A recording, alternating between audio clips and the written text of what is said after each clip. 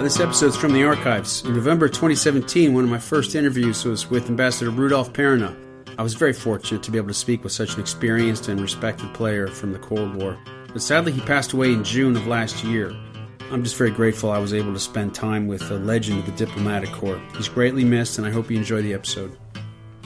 If all you have is a hammer, everything starts looking like a nail. And if you put, if the only thing you have and you value is the military, everything is going to start looking like a conflict. My name is Mark Valley, and you are listening to The Live Drop, where I interview spies, intelligence, personnel, diplomats, con men, and sometimes the actors who play them. Right now, I'm lucky to have with me Ambassador Rudolf V. Perina. I'm going to go through a little bio of you, sir. You can correct me if I'm wrong. Okay. You're serving in the capacity of the Charge d'Affaires. Say that right? That's right. It's kind of French, right? At the United States Embassy in Bratislava. Right. Previously, he served as the Charge d'Affaires at the U.S. Embassy in Prague, Reykjavik. From 2004 to 2006, he serves as the Deputy Director of the State Department's Policy Planning Staff and Ambassador to the Republic of Moldova. Right. And it goes on. 32-year foreign service career. Ambassador Perina specialized in Russian, Eastern European, German NATO affairs. He served at the U.S. Embassy in Ottawa, the NATO desk of the State Department, the U.S. Embassy in Moscow, the U.S. mission in Berlin, U.S. mission to NATO in Brussels, and as Director for European and Soviet Affairs, the National Security Council staff. He speaks several languages, including Czech, Russian, German, and French. Allons, on y va. Okay. Let's start out. I want to talk to you eventually about Berlin and this term that you coined for me called Berlinery. Berlinery, that's right. Which I would love to. That's what we used to call it.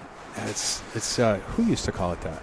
When we were in Berlin, it referred to all the intricate traditions and precedents and ins and outs that only people who served in Berlin knew. The rules of the corridors and the rules of how you go from one sector to another. And when I left in 1985, I thought there were only a few people in the State Department who really knew Berlinery. And I thought, my God, this guarantees me a job for the rest of my life in the State Department. Yeah, because I knew all this stuff, the corridors. And 5 years later, it was all history. It's all completely gone. The wall disappeared, yeah. Well, it's fascinating. I mean, we met at a function for the Venda Museum where Justin Jampo was also putting together this Cold War museum. I'll see you there this weekend. One of the things he did was he started collecting all the material from East Germany because he saw it as a dying culture, a disappearing culture. And then whenever I go to Berlin, I always see it as this. It's like Pompeii, right? I mean, Berlin went on, but the American sector, it's like Dodge City. It's like there might as well just be like tumbleweeds just rolling down Clay Alley, right? Really, yeah. And the whole language that you're talking about, the Berlinery. Yeah, well, it was. I mean, there were these very intricate rules of, relating to the very peculiar status of Berlin and the status issues that evolved from the Quadripartite Agreement in 1971 that really stabilized the situation in Berlin. But it was, everybody kept their position of principle. So we had very different views from the Soviets on, for example, what East Berlin was. We considered it the Soviet sector, but the Soviets claimed they considered it part of the GDR.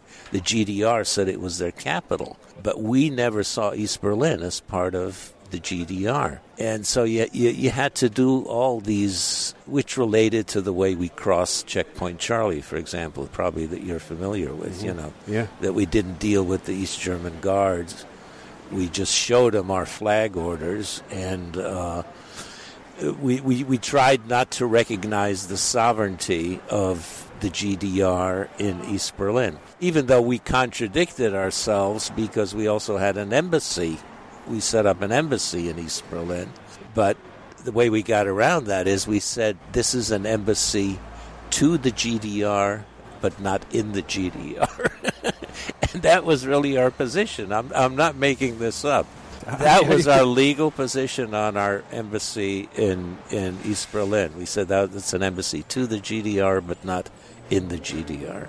But, in a practical sense, everybody tried to make things work. There it is. The flag order is fantastic. Look at this. And you showed them through the glass window, right?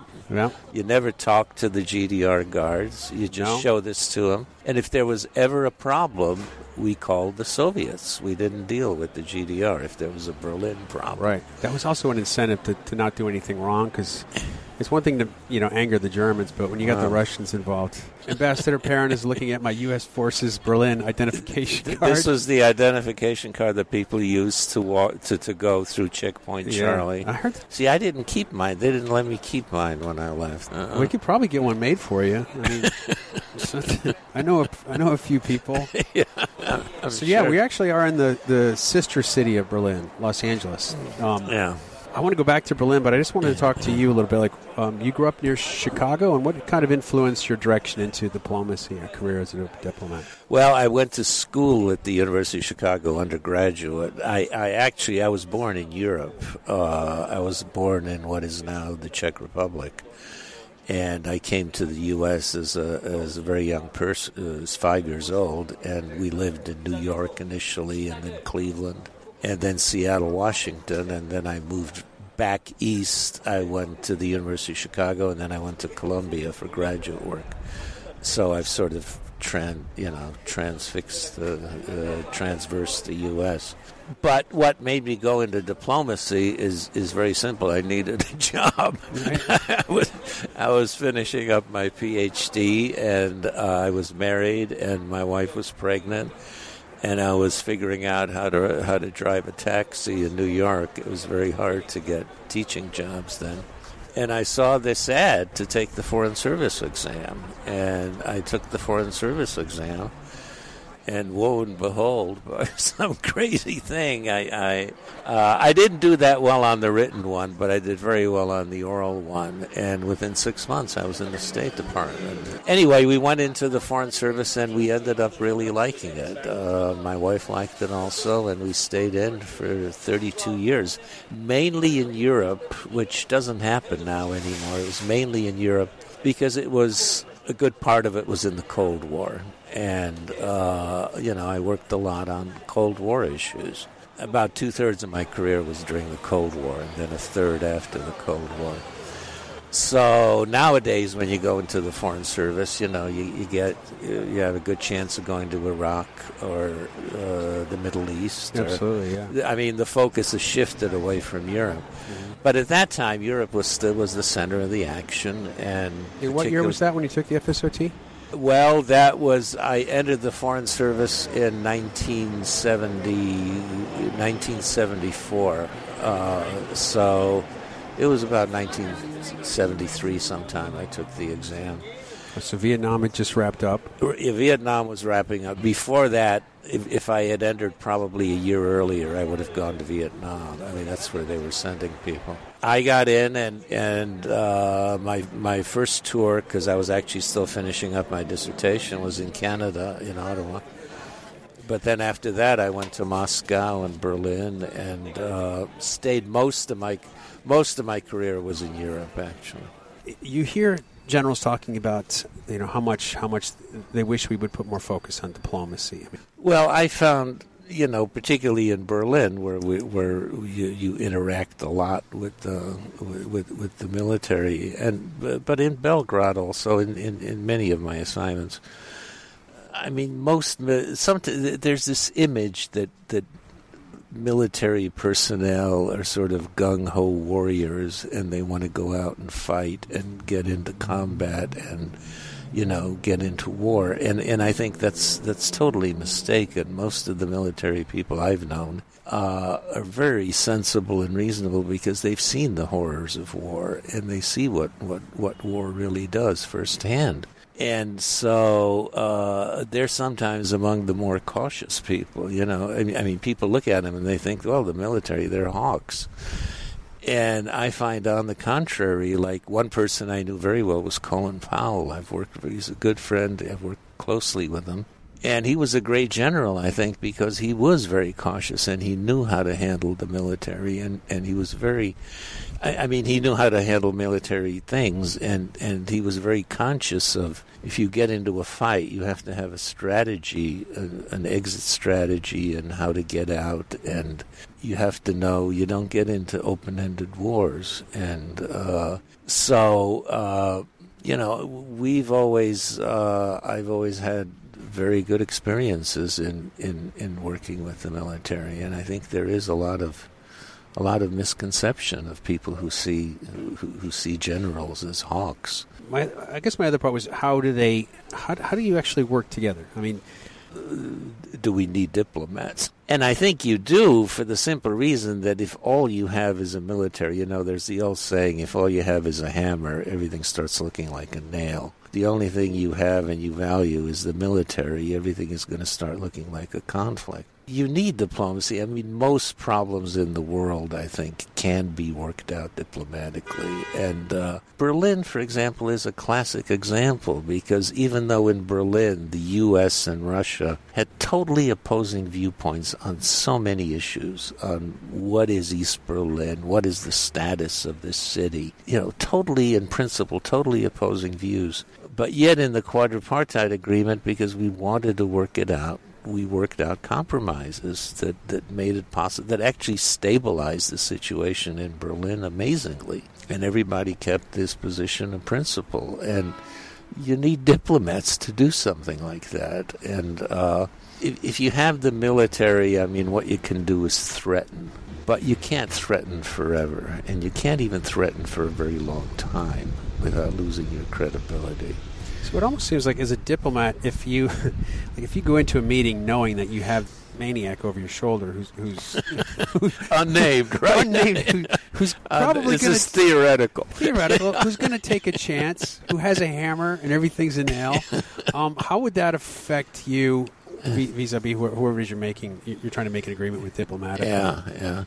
A good guy. Well, I guess the thing is, how would it affect the other guy? The guy you're dealing with, the guy who might be the nail. How does it affect him? And I'm sure it's intimidating to him, and in certain circumstances, that intimidation might prove valuable for a short while.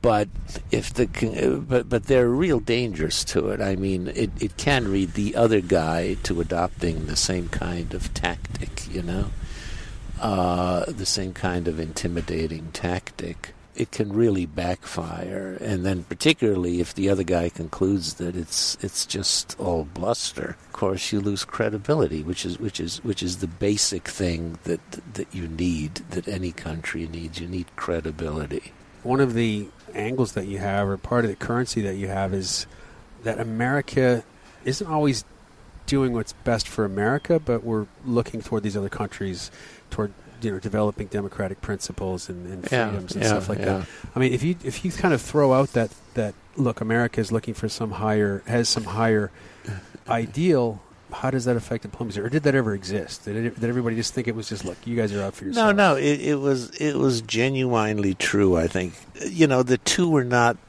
contradictory. We always said that we support liberal democracy in the world as an order, and we support human rights, not out of altruism necessarily. It's also in our own interest to do that, because we believe that liberal democracy and respect for human rights leads to the most stable, healthy governments around the world, and that is in our interest. Our interest is to have a stable, healthy world with minimal conflicts and revolutions and upheavals, and we believe that promoting liberal democracy and human rights contributes to that. So when we support human rights, when we support liberal democracy, that doesn't contradict doing what is best for America. We believe that serves American interests, because when you have dictatorships, experiences sooner or later they explode, or they lead to uprisings, they lead to upheavals, revolutions, bloodshed, and then people tend to look to us to get involved and to mop up things, When So you've seen it, what's going to happen, Ambassador Perina? That's kind of what I want to ask you. I thought we were talking about Berlin. No, we're going to talk about the future.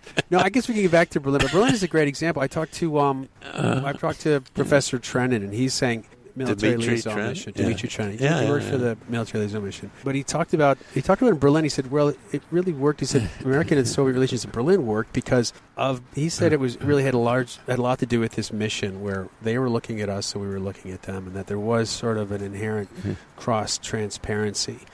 we even had listening stations that tapped into their phone conversations. And they tapped into ours. So the more information everybody had, that was an example where American and Soviet relations worked because they knew more about each other. Well, I think that's true. I think that's partly true. But they allowed the other side to know enough, because I think both sides made the decision that they didn't want Berlin to erupt. I mean, they made a rational decision that they didn't want Berlin to blow up. They each had other problems. The Soviet Union had Afghanistan. We had our own problems, and we wanted that stability. Both sides wanted that stability, and that decision was made. I'll tell you, this is something else. Sometimes people ask me, what is the most important thing you've learned in 32 years of working in international relations and in foreign policy? And somebody once asked me that, and this is what I answered. It is the importance of individual leaders to the fate and destiny of nations. What the leadership of a country. What I've been most amazed by is the importance of the quality of leadership for the fate and destiny of countries and of international relations. Leaders make decisions, and they make bad decisions, and they make good decisions. And I can give you many examples of this. A classic one that I often give is, at the end of the Cold War, both the Soviet Union and Yugoslavia fell apart, okay? Yugoslavia fell apart in the bloodiest civil war in Europe since World War II. The Soviet Union fell apart with almost no bloodshed. There were a few conflicts on the peripheries that I worked on, like Nagorno-Karabakh and so on. But it was nothing compared to Yugoslavia. This was amazing. This was an empire, literally, that fell apart with almost no bloodshed. Why is this? It's counterintuitive, because the Soviet Yugoslavia was our poster child during the Cold War. We loved Yugoslavia. We thought it was a great country. The Soviet Union was the evil empire, and yet here the Soviet Union breaks apart peacefully, and Yugoslavia breaks apart in this incredible civil war. All in ethnic, and they were very similar, actually. The Soviet Union was a multi-ethnic empire. And the reason is the quality of leadership that, Yugoslavia had the misfortune to have a confluence of very bad leaders who tried to use nationalism, use it for their own purposes, to whip up ethnic hatred for parochial political reasons. Milosevic, whom I dealt with, was the worst of these. But it was a perfect storm of bad leadership. Whereas the Soviet Union had Gorbachev and then Yeltsin, who made the right decisions. They decided that they were not going to resist this, that if the country was going to come apart, they were going to let that happen. Just like Gorbachev decided, if people are going to tear that Berlin Wall down, I'm not going to fight it. These are momentous decisions, and they're made by leaders. They're made by people. They could make a decision very different. I mean, think of how lucky the world is, because think of what a disaster it would have been if the Soviet Union had fallen apart the same way Yugoslavia did. I mean, these guys had nuclear weapons, in the Republic. Georgia, Chechnya, they could have started tossing nuclear weapons at one another. But it worked out the right way. I mean, another example, when I was a young guy in college, there was one part of the world where we expected there would be the bloodiest civil war of the 20th century. And that country was South Africa, where everybody thought it was inevitable that it was going to blow up and you were going to have a disastrous, bloody civil war.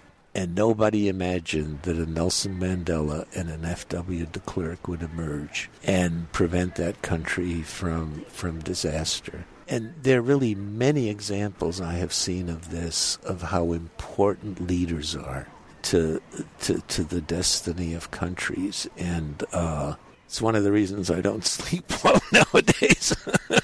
What are the qualities of a? Yeah, well, I mean, I'm not an expert on every leader, but certainly, if you take the premise that the U.S. has worked on for the last century of that liberal democracy and human rights are good things, and promoting them is a good thing, then the number of good leaders in the world has really declined, because liberal democracy is declining in the world. It's declining in Europe. I mean, basically Germany is now, Angela Merkel is one of the strongest proponents of this philosophy in the world. But a lot of the countries of the former Warsaw Pact are sort of turning rightward. It's a worrisome situation. Why do you think that is happening? Is it? It really is sort of hard to understand.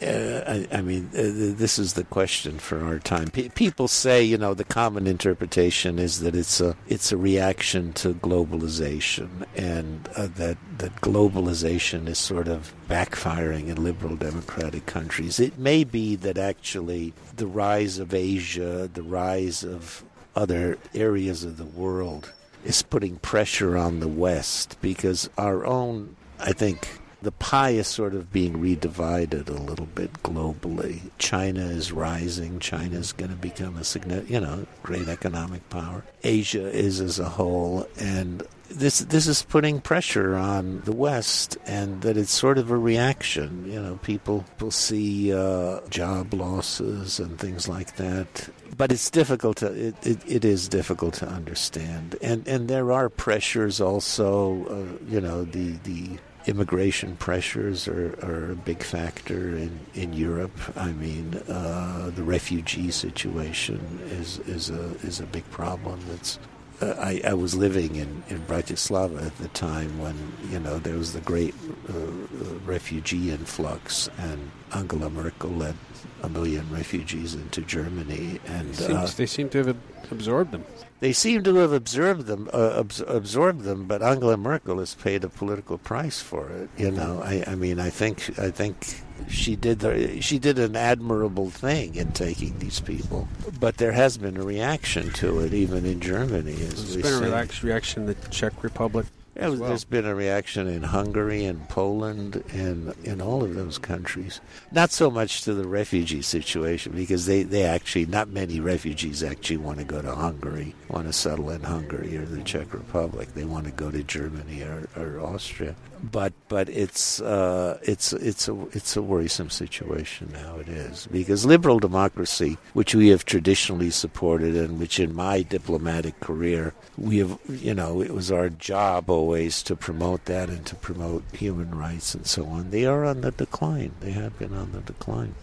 I mean, that was the idea of globalism, right? It was like, we'll build a middle class in some of these other developing nations, and then we can all trade and be happy together. Yeah, well, the idea of globalization was also just to open the world up to trade, to take away trade barriers. But it was inevitable that was going to shift a lot of economic weight to countries where wages are lower and production is more efficient. I remember that when we were opening our relations with China. When I was growing up, China was this exotic place. If you had something from Red China, wow, that was really exotic. And then we opened up relations. And I remember the arguments when we were opening up relations with China. And people were saying, look, there's 1 billion people. If we sell every one of them one toothbrush, we're going to sell so many toothbrushes, this great market. And it somehow didn't occur to people that we're not going to sell them the toothbrush. They're going to sell us the toothbrush. It was quite amazing. They're going to sell us the toothbrush, and they're going to sell it, really at 1/10 the price of what our toothbrush costs. Wait a minute. That's not fair. But that was really true. That was one of the arguments when we were opening up relations with China. There is a global, somewhat of a global redistribution of wealth going on. Right. And I think part of what we may be seeing is this reaction to this a certain redistribution of wealth, which is probably inevitable, which in the long term is probably good for the world. Which is hard to accept if you're the guy who was making American toothbrushes. Suddenly you're out of a job and out of work and so on. So, did you see communism making a comeback? was well, not communism, not in the form that we knew it, but socialism. I mean, well, not at the moment. Certainly not at the moment. But who knows? The world is very unpredictable. I mean, I know at the end of the Cold War, people were saying history is stopped, and this is the triumph of liberal democracy, and nothing's going to change anymore, and the West has won, and capitalism has won, and democracy has won, and woe and behold. I mean, I think there'll be some amalgam of political systems that emerges. Yes, let's talk about Berlin. What years were you there? I was there from 1981 to 1985, and I did two different jobs. For 2 years, I was the liaison to the Soviets on Berlin issues. I was in West Berlin. That's very important to say, because we did have an embassy, as I say, in East Berlin. But I was in West Berlin. We were called a mission, not an embassy. And we dealt specifically with Berlin issues. And I was the liaison to the Soviets when there were problems. I had a counterpart in the Soviet embassy in East Berlin, and we would meet and deal on Berlin issues. Then my second 2 years, I was the liaison to the Berlin government, the American liaison. And I had an office in the Rathaus, the city hall. And because, we did not, as I said, we didn't consider East Berlin a part of the GDR, but we also didn't consider West Berlin a part of West Germany. West Berlin was not a part of West Germany at that time. Oh, wow. In our view, it was still an occupied city. All of Berlin was still an occupied city by the Allies. So even though the Germans sort of ran it, technically it was under our oversight and under our, I don't want to say supervision, but we were the sovereign power. In other words, they were not the sovereign power. The occupying Allies were still the sovereign power. But did the West Berliners consider themselves West Germans? Well, they considered themselves citizens, but they knew that our position on West Berlin, and they accepted it because it was actually a small price to pay for the defense of Berlin. I mean, they were getting us and the British and the French to defend West Berlin for the price of saying, yes, it's not a part of West Germany. For example, whenever the West German president flew from West Germany to Berlin, to West Berlin, we went to the airport and greeted him to make the point that he was coming. He was coming as our guest with the U.S. Army band from Andrews Barracks. No, but we were just there. That was part of my job also. And I and a French guy, my French counterpart and my British counterpart, we would go to the airport. And when Richard von Weizsäcker, who was the president, and then Carstens after him, came to Berlin, we went there and we shook his hand and we said, "Welcome to Berlin," to make the point that we were still the sovereign power. And he knew that. I mean, it was part sort of a kabuki dance, but it was to maintain these positions of principle. So this was, again, a part of the unique part of the Berlinery. And it's also what allowed all of the espionage that went on. It was probably the most spied upon city, I think, during the Cold War, because you had these four allies in their own sectors where they were basically sovereign. I mean, they could control the telephone system. They could build whatever they wanted. They could build listening towers. They could tap into telephone systems. They could basically do whatever they wanted to, and always having a certain immunity as sort of a sovereign power. So it was very much a spied upon city because we were the sovereign power there. I'd never been to any base where people were so suspicious of meeting someone new, right?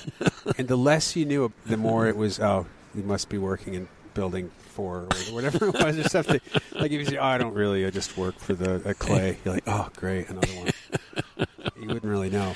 I mean, I'm just concerned. You said you're the liaison to the Soviets at the time, and what did they want? I mean, what did they really want. Well, we used the Soviets a lot. Like, for example, if we had a problem in some of the corridors, and the East Germans, because they were sort of the little guy here caught between these two big guys, they liked to cause trouble sometimes. They were always testing us, like going across Checkpoint Charlie.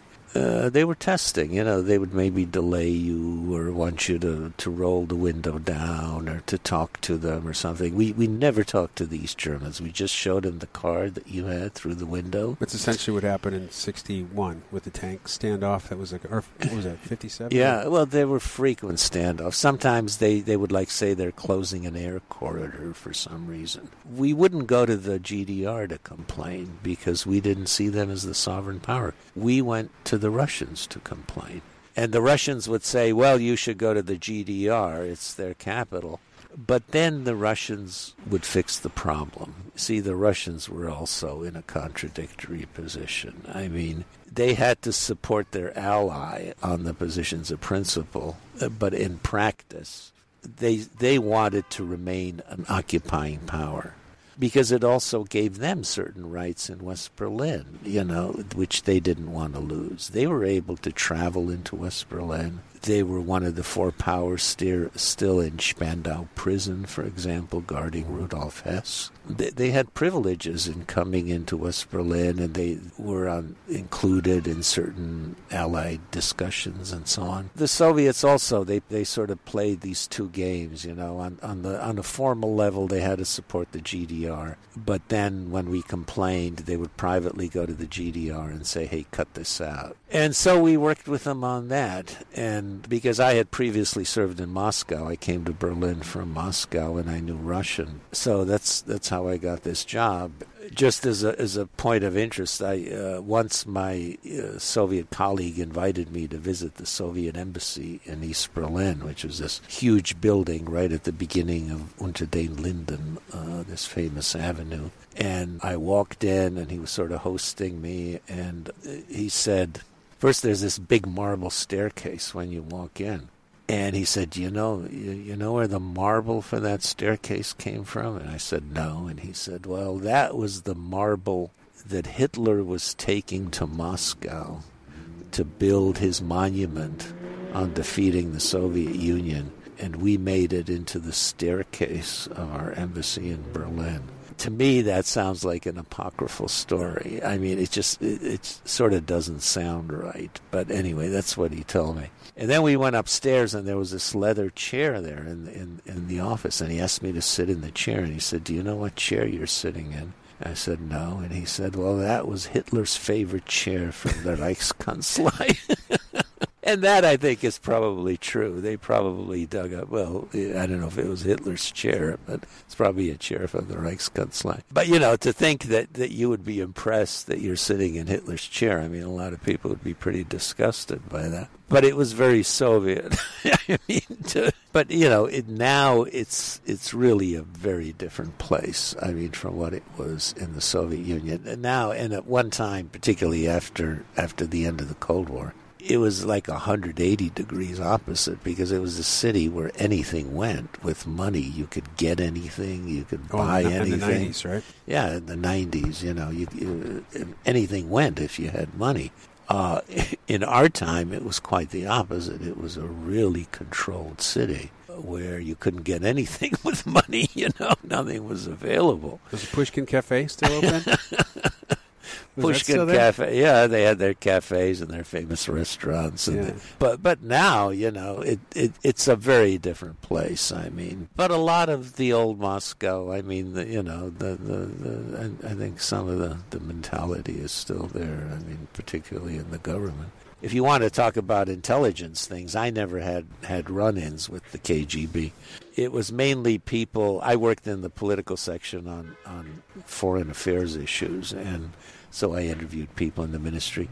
The people in the embassy who had problems with the KGB were the people who worked on human rights issues, who dealt with the dissidents and with the refuseniks. And these were the people who sometimes got sort of beaten up, particularly in Leningrad. They had a very tough mayor, Romanov, in Leningrad, who really was a very hard-liner. there. But these were the people who got into trouble. But the KGB, it was very clever the way the KGB worked. We all lived in apartments that were basically from the Soviet Union, that were Soviet apartments, and you couldn't control. You basically knew that they were probably tapped, and you couldn't discuss secret or confidential things. But what they would sometimes do, and this did happen to us also, is you would come home one day, and some simple thing would happen, like a lamp that was always on that table would suddenly be on that table.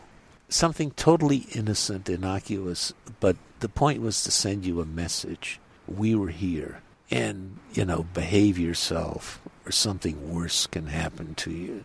I mean, something worse can happen to your apartment. The Stasi had something like that, and I think they picked it up from the original KGB. And it was very clever because they would do things that were below the threshold. You wouldn't go into the foreign ministry and complain, somebody moved a lamp in my apartment. You couldn't do that, you'd be laughed out. But yet the message was, you are not alone. We are here. We are watching you. We have power over you. We can come into your place. We can do bad things. And there were gradations. Sometimes they would unplug people's refrigerators or freezers when they were away on leave or something, cause a lot of damage to food. And they could break things, I mean, there were levels of what they could do to you. And this was the message, we're here. And we can someday influence your elections. We could, that was the ultimate. We will cross boundaries. That's what it was. That was the ultimate of moving the furniture around, I think. That's what it was. That's what it was coming to. But I found it very clever. And some people were really disturbed by this. Some people, it really upset them to think that someone had been in their apartment. And someone had moved things, and if they couldn't find something, they blamed it on the KGB, or, something didn't work. They blamed it on the KGB. Damn KGB, took my car key, hid my car keys. But, of course, that worked. And a lot of it, I'm sure, was not the KGB. But it worked in their interest because it served the same function of sort of always reminding you that you're very vulnerable. And that they can do bad things to you if they wanted to, and yet reminding you at a level that you couldn't possibly complain about. You couldn't make a big issue of it because people would think you're silly. They were very good at that. Do you like Russians generally? I think Russian people. Yeah, I do like Russian people. We had 2 young daughters in Russia. Russians loved children. They were very nice to children. They was giving children candy and everything. I do like Russians. I feel sorry for Russians. They've had a rough history. I mean, they never really had a democratic system. They never had a chance. They've gone through enormous suffering. I mean, what they went through, World War II, and before that, the Stalin, Stalinist, what he did in Ukraine, well, the starvation and what Stalin did to the country. They've had a very, very rough history, and yet they persevere. So I do like Russians. I don't like the government. I think their governments have really not served them very well. Dr. Trennan was saying that because in order to understand the Russian relationship to government, you have to understand the Mongols. When they invaded, I was like, all right, it's going to be pretty bad. Yeah, no, you feel sorry for the Russians. They've had a very, very rough history. They really have. And how old were you when you came from, was it Czech Republic or Slovakia? I was 5 years old when I came to the U.S. Yeah. How do you think that's affected your character at all, or do you notice any differences? Well, I think it has affected my character in the sense of making me interested in international relations and in, I sometimes tell people, in the fragility. Americans, I'll tell you one thing Americans don't realize is also how fragile a social order can be. I mean, very frankly, I was born in the Third Reich. My parents escaped from basically Russian Stalinism. In my short career, I lived in one country which dissolved into one of the bloodiest civil wars of the 20th century. I lived in another country that disappeared completely off the face of the map, the Soviet Union, in Yugoslavia. And I see how places that appear stable, I see the fragility of it. Americans, they've been very fortunate. They've had such a long string of relative stability. But really bad things can sometimes happen in a very short while, things that you really don't expect. Like what other counterintelligence precautions would you have to take? What I did get involved in is sometimes we picked up Soviets in West Berlin who were trying to recruit soldiers and things like that. And there were about 2 or 3 incidents where we picked, and then I dealt with my counterpart. We detained the guy, and I called up my counterpart, and we protested and said this guy was was trying to meet some soldiers in a bar and pay him off for information.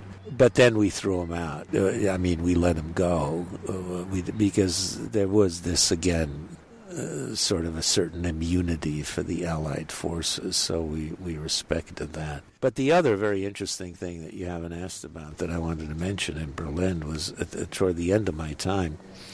You're a really good interview, by the way. You remembering questions? No, about the hijackings to Tempelhof. Do you know about those? The Polish hijackings to Tempelhof? We had, Solidarność there was a crackdown happening in Poland on Solidarność in 84 and 85, and Poles were trying to get out of Poland. Right. And we had, in our last 2 years, about a dozen planes. I'd say, I can't remember the exact number, but it almost seemed like a dozen Polish planes that were hijacked in Poland and flew to Tempelhof and landed in Tempelhof, of people wanting to get out of Poland. And because the distance between Berlin and Poland, it's only like 50 miles from Berlin to the Polish border. People would hijack planes, drive into Tempelhof, and they would get into the American sector, into American hands. Great way to get out of Poland. And we had small planes, crop dusters, fly across. One guy, a crop duster, I'll never forget, he got a crop duster and he painted red stars on it, Make it look like a MiG fighter. Make it look like a Russian plane. And he flew with a road map about 100 feet above ground, following roads to find his way to Berlin. And he flew this into Tempelhof to get out and landed in Tempelhof. But very often they were passenger planes that somebody hijacked and said, I want to go to Tempelhof. We always, because we don't support hijacking, we didn't want it to look like we were encouraging hijacking. Yeah. So the hijacker was always given a prison term, but it was a pretty light prison term. It was like less than a year in prison. And then they were let go. And word got out that, people were willing to do this to get out of Poland. And we had a lot of these, and we had a whole drill of when there was, we'd get the message, another plane coming into Tempelhof. But the interesting thing was when it involved a passenger plane that was hijacked. We would always keep the passengers on the grounds that we had to investigate the thing. We would keep the passengers overnight.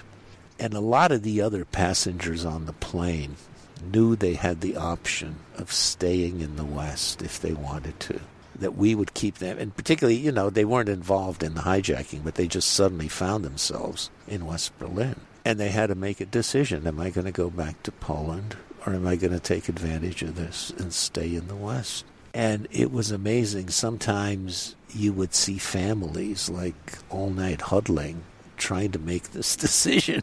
Should we go back? Should we go back, or should we stay here? And out of each flight... Out of nowhere, it's just open. Yeah. No, suddenly you're in the West. In each flight there was a certain number of people who were not the hijackers, but who simply said, we don't want to go back. And the Poles, of course, were so embarrassed by this. They were trying to stop it. They were putting more and more air marshals on these flights. I think on the last flight there were like 3 air marshals that they had, but the guy still hijacked it. He still hijacked the plane. I can't remember how, but they had like 3 air marshals. And one of the air marshals, I think, stayed because he knew he was in such trouble. for letting that plane be hijacked, that even one of the air marshals decided to stay in West Berlin. But it was fascinating. It was just the human drama of this, It was so interesting to watch. And, I mean, this is a momentous, a life-changing decision that suddenly is before you, and you sort of have 12 hours to make a decision. We would get protests from the Soviets and everything, and basically the whole mission was involved. But we had Polish interpreters and the Germans already then. We had a whole team that was ready for this after the first couple of ones. And we would actually all get into helicopters and fly to Tempelhof to be there quickly, The military would put us into helicopters, and we would fly to Tempelhof. But it was one of the fascinating things. And then somehow they stopped. I guess the Poles definitely figured out a way to crack down on them. But there was that period when, boy, the Polish, it was like a joke, all the Polish planes coming into Tempelhof. It was amazing. 83 or 80? It was like 84, 85. 45. Yeah, 84, 85. We had maybe 10,000 troops, and we were surrounded by 17 divisions. Yeah, we were a tripwire. Yeah. We were a tripwire, and we were human shields to some extent. Yeah. I know there are gradations of a crisis, but what was your plan? What was the plan? Well, there was a plan for the defense of Berlin. I can't remember it now. It was somehow going into the metros, and came up with different metro stuff. But everybody knew we were a tripwire. Look, everybody sort of knew that if by then, if the Soviets try to take Berlin, it's probably World War III, we were a tripwire for the nuclear umbrella. And sometimes I tell people, it's quite amazing that Americans were really willing to make this commitment to your city. We were saying that we would fight a nuclear war in which the U.S. would probably be greatly damaged for the sake of defending this one little city that most Americans had never seen and probably never would see. But the United States made that commitment. Not many countries would really do that, But we made that commitment, and we knew we were a tripwire. But frankly, we were not worried about this. What we were more worried about toward the end of my time was German radicalism, the Baader-Meinhof gang, and things like that. That started. Rotes Armee. That started becoming, particularly during the INF debate, as the INF debate heated up, and there was a lot of German opposition to deploying medium-range nuclear weapons to counter the Soviet SS-20s. There was German radicalism that erupted, and a lot of German radicals came to West Berlin, because there was no draft. If you lived in West Berlin, you were exempt from the West German draft. So we started worrying for security reasons about West German radicalism. Had you met with any of their representatives? No. And fortunately, we never